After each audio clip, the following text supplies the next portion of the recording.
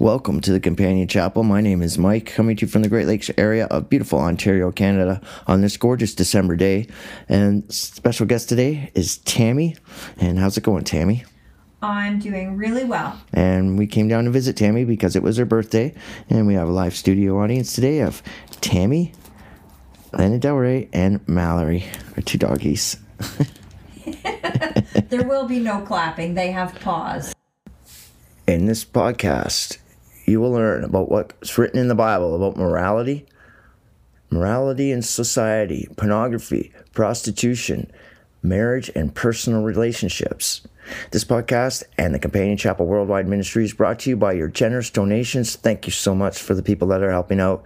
Go to companionchapel.com, Visa, MasterCard, PayPal, or e-transfer to email address companionchapel@gmail.com, or support by simply emailing me just to say hi, or come visit the Companion Chapel at number 338 Side Road 28/29 Saugeen Shores, Ontario, Canada, NOG 2GO.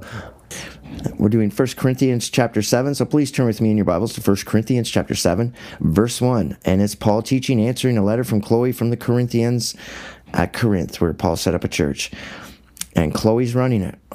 Chapter 7, verse 1. Now concerning the things whereof you wrote unto me, Chloe, it is good for a man not to touch a woman. Nevertheless, to avoid fornication, let every man have his own wife, and let every woman have her own husband.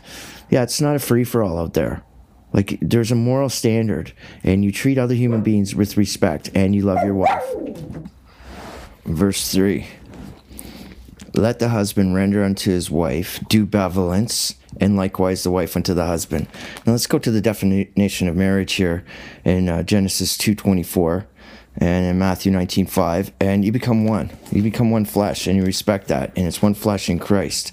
And benevolence means kind feelings and goodwill.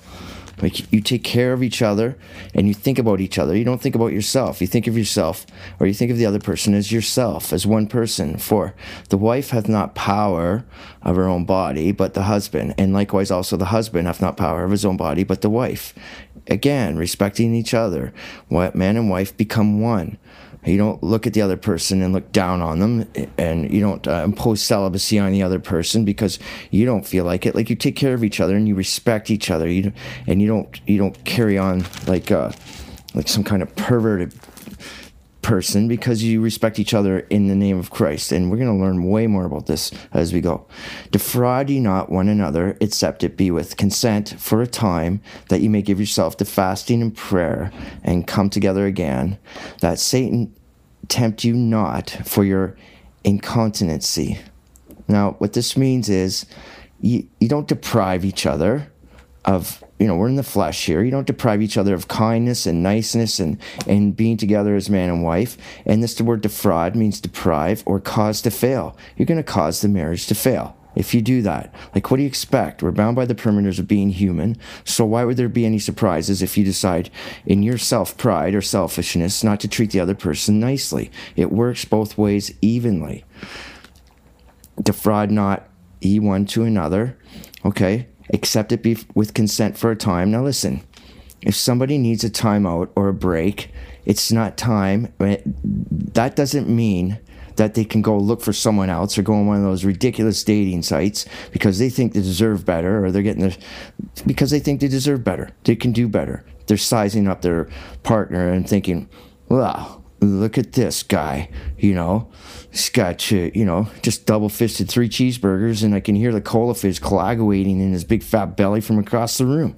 And you can't size up your guy like that. You can't size up your girl in any derogatory way. We're all in the flesh. We all get old. We're all going to get saggy, and we're all going to die. What are you looking over at me for?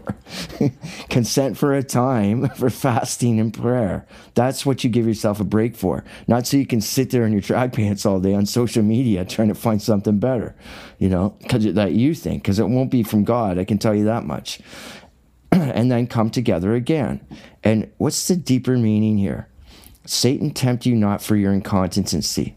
This word incontinency means lack of self-control. You translate within the Bible. And this is how deep this goes. Satan, or incontinency, lack of self-control. Christ used the same word. Now, this is validates. This is a trademark of God's validity of this word, and Paul teaches and proves to us he doesn't have one single word to waste. And this is the same word Christ used in Matthew 23.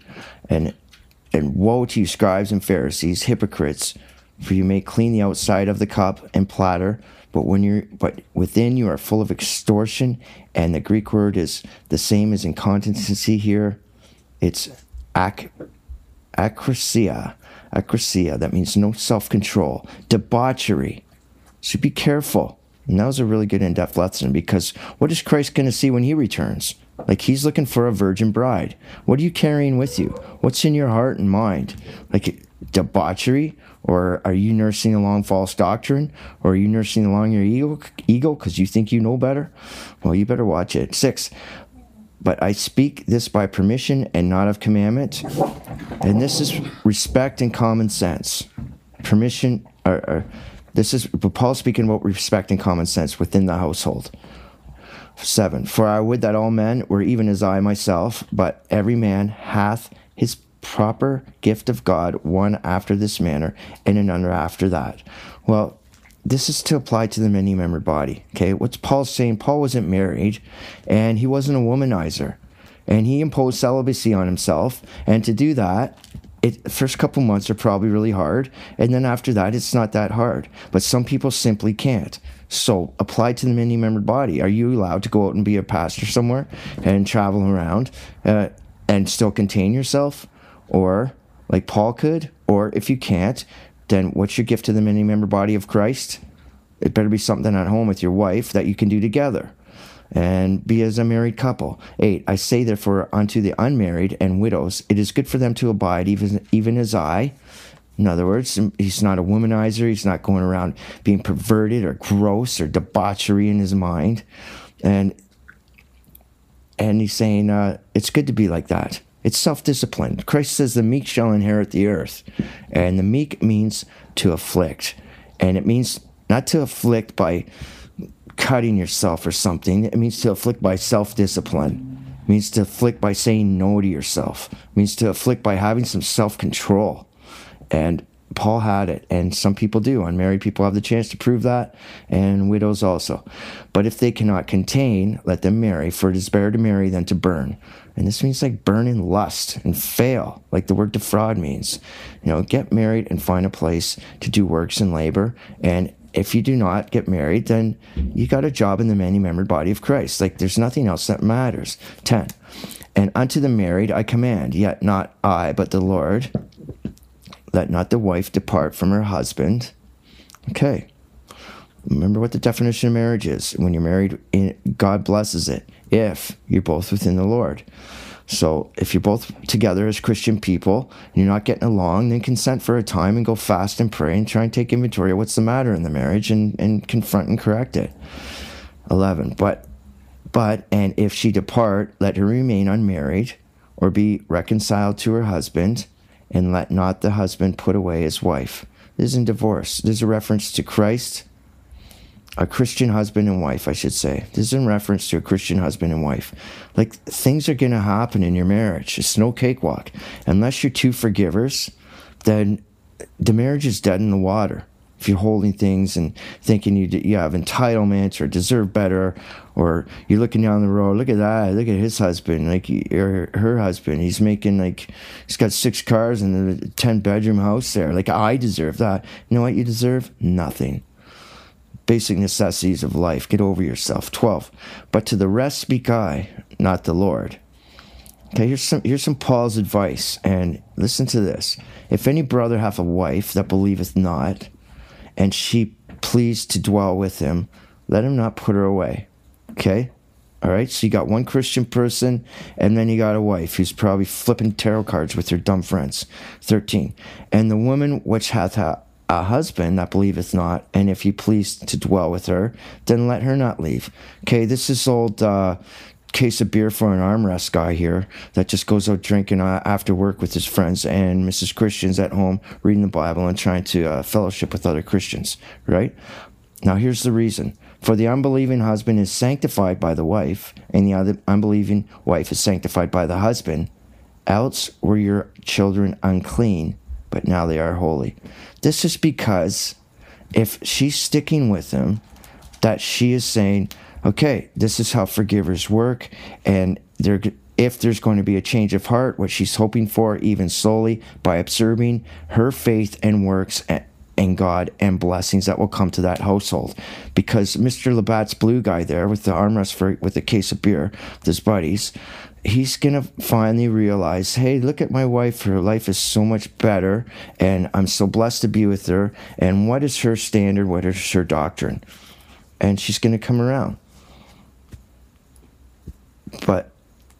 But if the unbelieving depart, let him depart. Okay, if you want to be a heathen, reprobate, and you think you know better, and you want to walk in the prisons of sensual lust, go for it later. You want to walk in the prisons of alcohol or egotism or thinking you know better or all the things that are out there. Like you can sit there and you want to take off on your wife that's sitting there and she's a Christian, and you want to be disappointment in others. Why? She won't come party with you. It turns to hate and vengeful and spiteful feelings, and you just get the jealousy and resent and covetousness and bitterness, and you want to walk in those prisons later, man, because God knows how much affliction you need to humble for the eternity, and God says, go ahead. How are you ever going to learn? And hopefully you'll come back. But if the unbelieving depart, let them depart. Okay. A marriage should be peaceful. Okay. But if did I read that 15? But if the unbelieving depart, let him depart. A brother or a sister is not under bondage in such cases, but God hath called us unto peace. He's saying a peaceful household, a peaceful marriage. It's not a competition. It's not one-upmanship. It's not, oh, I deserve better. You love the other person. Like, what is perfect in your eyes? Like, what are you trying to prove here? And who are you trying to prove it to? You got to ask yourself these things. You love that person, and you're going to get the greatest marriage ever. And people look up to that. They don't look up to the guy who's going around looking down the road. Oh, look at that. What I would do with that. And then thinking, oh, that's going to be my new wife. Or that's going to be my new wife. Because of money or sex or whatever stupid things that you worship, You worship romanticizing the past or things sexual, or you think that person has an authority system or a better way of making money or has more material stuff. Get over it, man. You deserve nothing but the basic necessities of life, and you'll be way happier. And God means it. God knows it. God teaches it. Peaceful. For what knowest thou, O wife, whether thou shalt save thy husband? You don't know if you're going to save your husband there, if he's a heathen reprobate. You just hope and you pray. Or how knowest, O man, whether thy save thy wife? Same, vice versa. But as God hath distributed, divided, to every man, as the Lord hath called every one, so let him walk. So ordain I in all churches. So God's given you a gift, and what do you think of that verse, Tammy? God's given all truth access, and he sees fit. Like God gives us the truth, and what are we going to do with it? Everybody has a Bible. It's the best-selling book on planet Earth. Everybody has access to a Bible, except in some horrific regions of planet Earth, Right. And, what are you going to do with it? God's word is there for you. So this is what's being said here. You're going to just throw it in a desk or just use it as some kind of paperweight or just look at it because it's got a nice binding, or are you going to actually work it and read it and live by it? 18. Is any man called being circumcised? Let him not become uncircumcised. Is any called in uncircumcision? Let him not be circumcised. Circumcision is nothing. Okay, get that into you. And uncircumcision is nothing. Okay, but the keeping of the commandments of God. So don't think that going through some religious ritual is going to save you. Don't think because you identify with some kind of church and you do some religious thing that you're supposed to do, that God commands you to do, that's not going to save you. Things of obedience, but keeping the commandments of God. So, like I just said, it's just a no lip service. It has to be from the heart, and you have to do it. Repentance comes from the heart, and your acts and your intents aren't grudgingly done in the name of the Lord. 20. Let every man abide in the same calling, whereas he was called. Art thou called being a servant? Care not for it, but thou mayest be made free, use it rather. Nice English here. Okay, so when you're called to be a servant of God, and every one of you is, there's a knocking at your conscience to do the right thing. There's a knocking at the conscience. You know the light, and you know Christ is the light, and you know it's the truth, and you know the truth is a great separating force between right and wrong, good and evil, and heaven and hell. Everybody basically knows that. Whether they want to blur it and lie to themselves or not. When you're called, what are you going to do about it? And if you're a servant, whoop-de-doo. Whoop-de-doo if you're a servant. Just do the best you can. Get over it. Let there not be a care.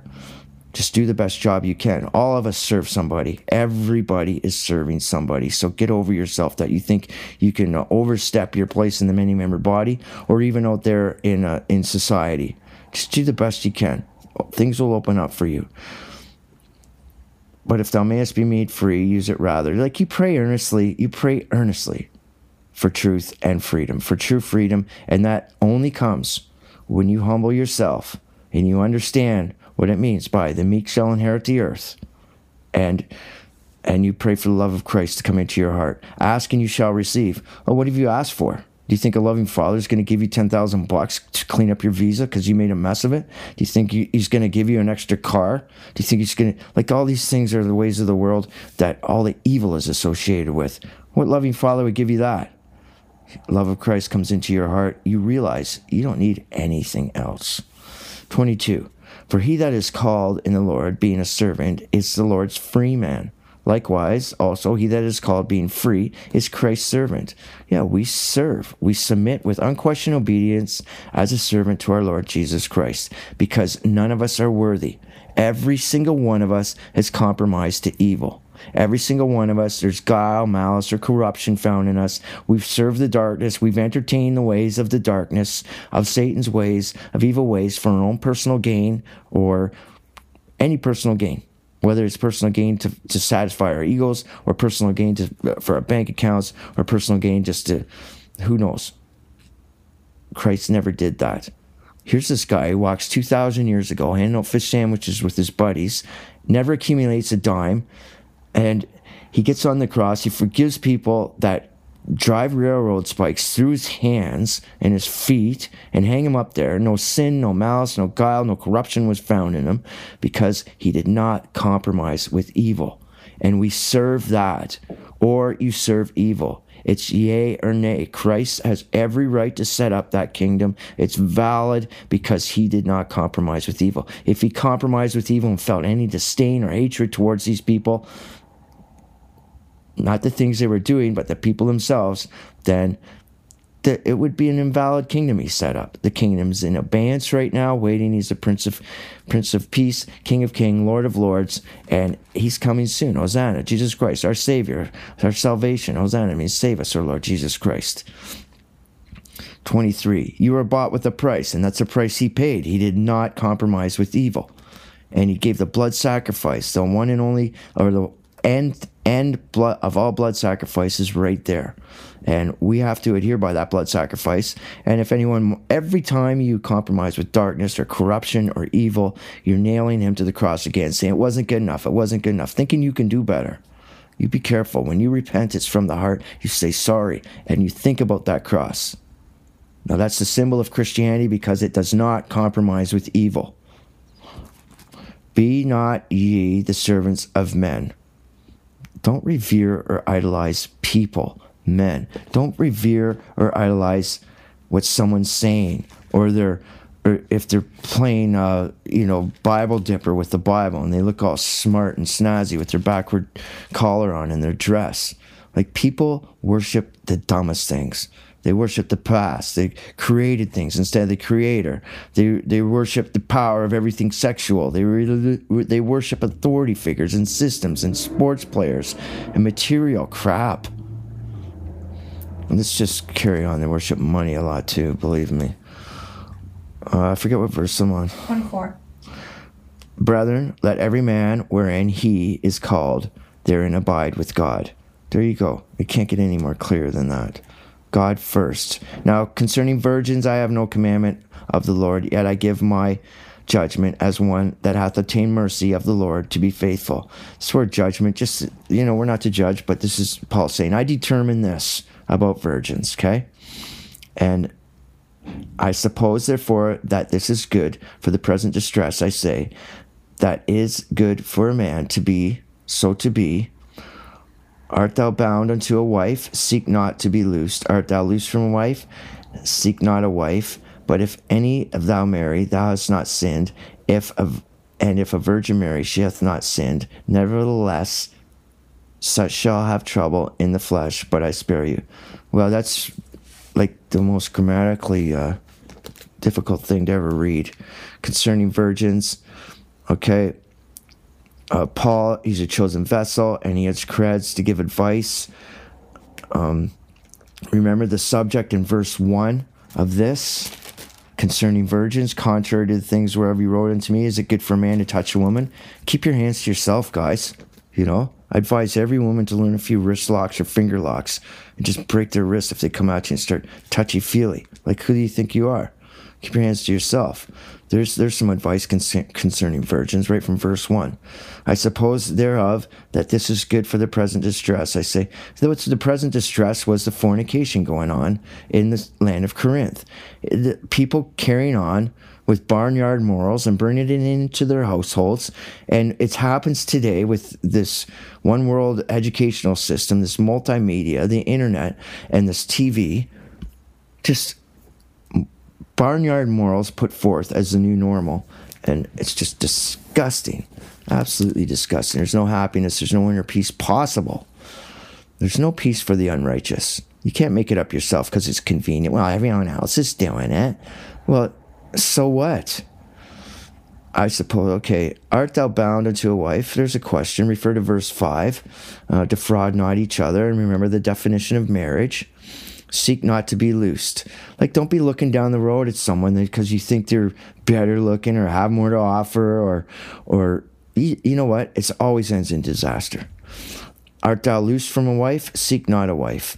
Like, this more like was if you go on vacation, guys, or you go golfing with your buddies, or if you go off being a pastor, because back then there was traveling pastors, don't seek another wife. Don't seek prostitutional or pornos, like it says in here, okay?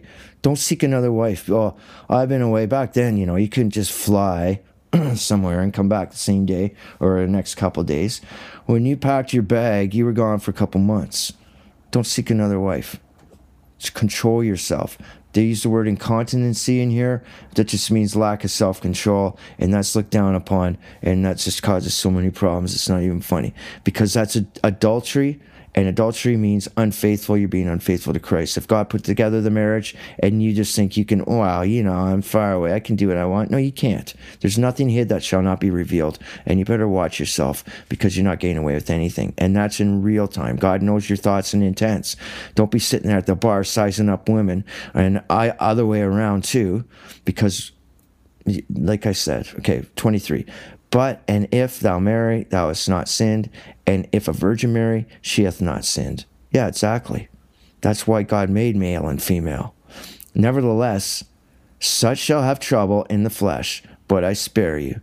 What Paul's saying is, I spare you. It means, let's see here. It means, I'm gentle on you. I'm not sitting here pointing fingers. I'm not going to get involved in domestics, because here's what you have to do. If you're together in one in Christ, and that's your marriage put together by God, then that means you're two forgivers.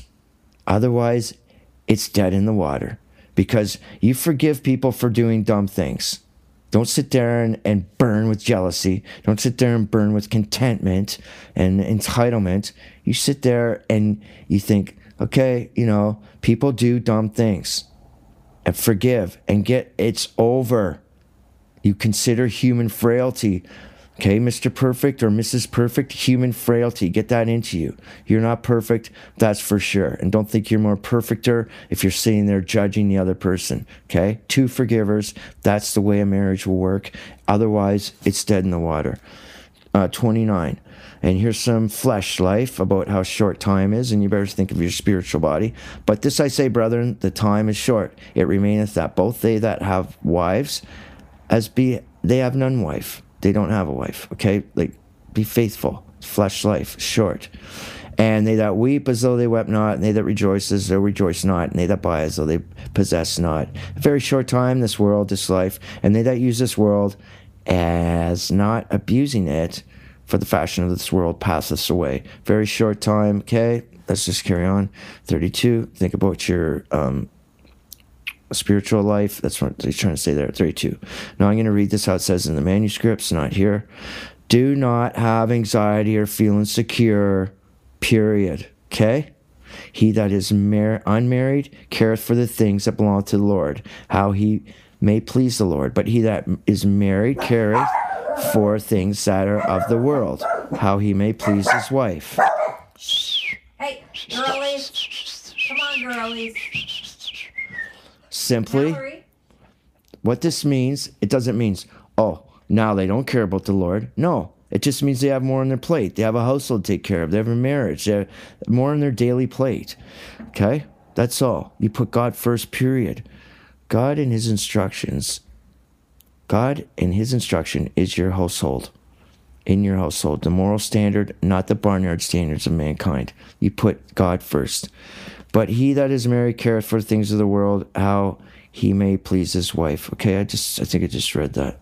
Your daily plate. What's on your daily thing? God first. Make sure your household runs properly. Okay? Not your buddies, not your work, your household. Okay? 34. There is difference also between a wife and a virgin.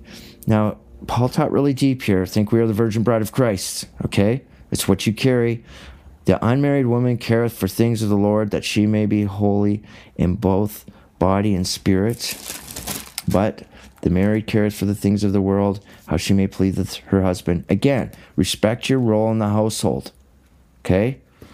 Guy comes in, he slaps down a paycheck, he better. Or vice versa, or both of yous. And help around with family matters. Don't think, okay, it's time for me to hop in my pickup and go drinking with my buddies every day. Or, I got hockey every single night. Or baseball, or, and for the girl, don't be sitting there on social media in your track pants all day and just letting the household go down. Both of you have a responsibility, respect your role in the household, and both you contribute and you love each other as one, not selfishly. Okay? 35. And this I speak for your own profit, not that I may cast a snare upon you, but for that which is comely, and that you may attend upon the Lord without distraction. I just explained that, okay? 36. But if any man thinketh that he behaveth himself uncomely, he better smarten up okay, start new subject.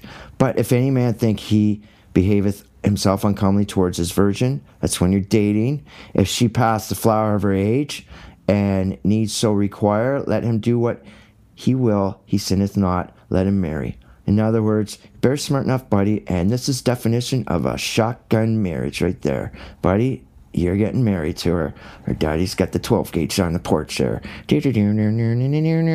Right, Sam? 37. Nevertheless, he that standeth steadfast in his heart, having no necessity, but hath power over his own will, and hath decreed in his heart that he will keep his virgin, doeth well. Exactly. Respect while you're dating. Get over the barnyard morals you're learning on the internet. That's not normal. There's no such thing as a trial marriage, and there's no such thing as expectations when you date somebody. Respect while dating. Respect people and other people's hula hoops. 38. So then, he that giveth her in marriage doeth well, but he that giveth her not in marriage doeth better. Exactly. Party night, and you guys are all drunk, and go back to verse 36, shotgun wedding. There you go. 39. The wife is bound by law as long as the husband liveth, but if her husband be dead, she is at liberty to be married to whom she will, only in the Lord. Don't skip over that. Don't be a, what do we call it, Mr. Book of Quotes Bible teacher. You just pick and choose what you feel like. Only in the Lord, the definition of marriage. And going back to party night, verse 38, and then you're forced to marry. I was going to say something, but now I forgot. It cares. 40. But this says, he is given marriage or do well, but he that giveth her not a marriage doeth better. That means on party night, you're not necessarily picking the girl you really want to be with, or vice versa. But too bad, shotgun wedding time, you're getting married because you guys did the deed, and you're going to make the best of it. So you're going to do well. But possibly in your mind, just the parameters of being human, you could have done better if you were meek and showed some control of yourself and learned to say no to yourself. Your body's not an amusement park, and neither is everybody else's. 40. But she is happier if she so abide after my judgment. And I think also that I have the Spirit of God. Yeah, you do, Paul. Thank you very much. You're an awesome dude. And these are the letters he's answering from Corinth. And that's all I'm going to teach today, because that was 30 minutes. I might do chapter 8 later. But I hope you enjoyed that. And bye for now. Say bye, Timmy. Bye, even though I didn't get a chance to say anything during that whole podcast.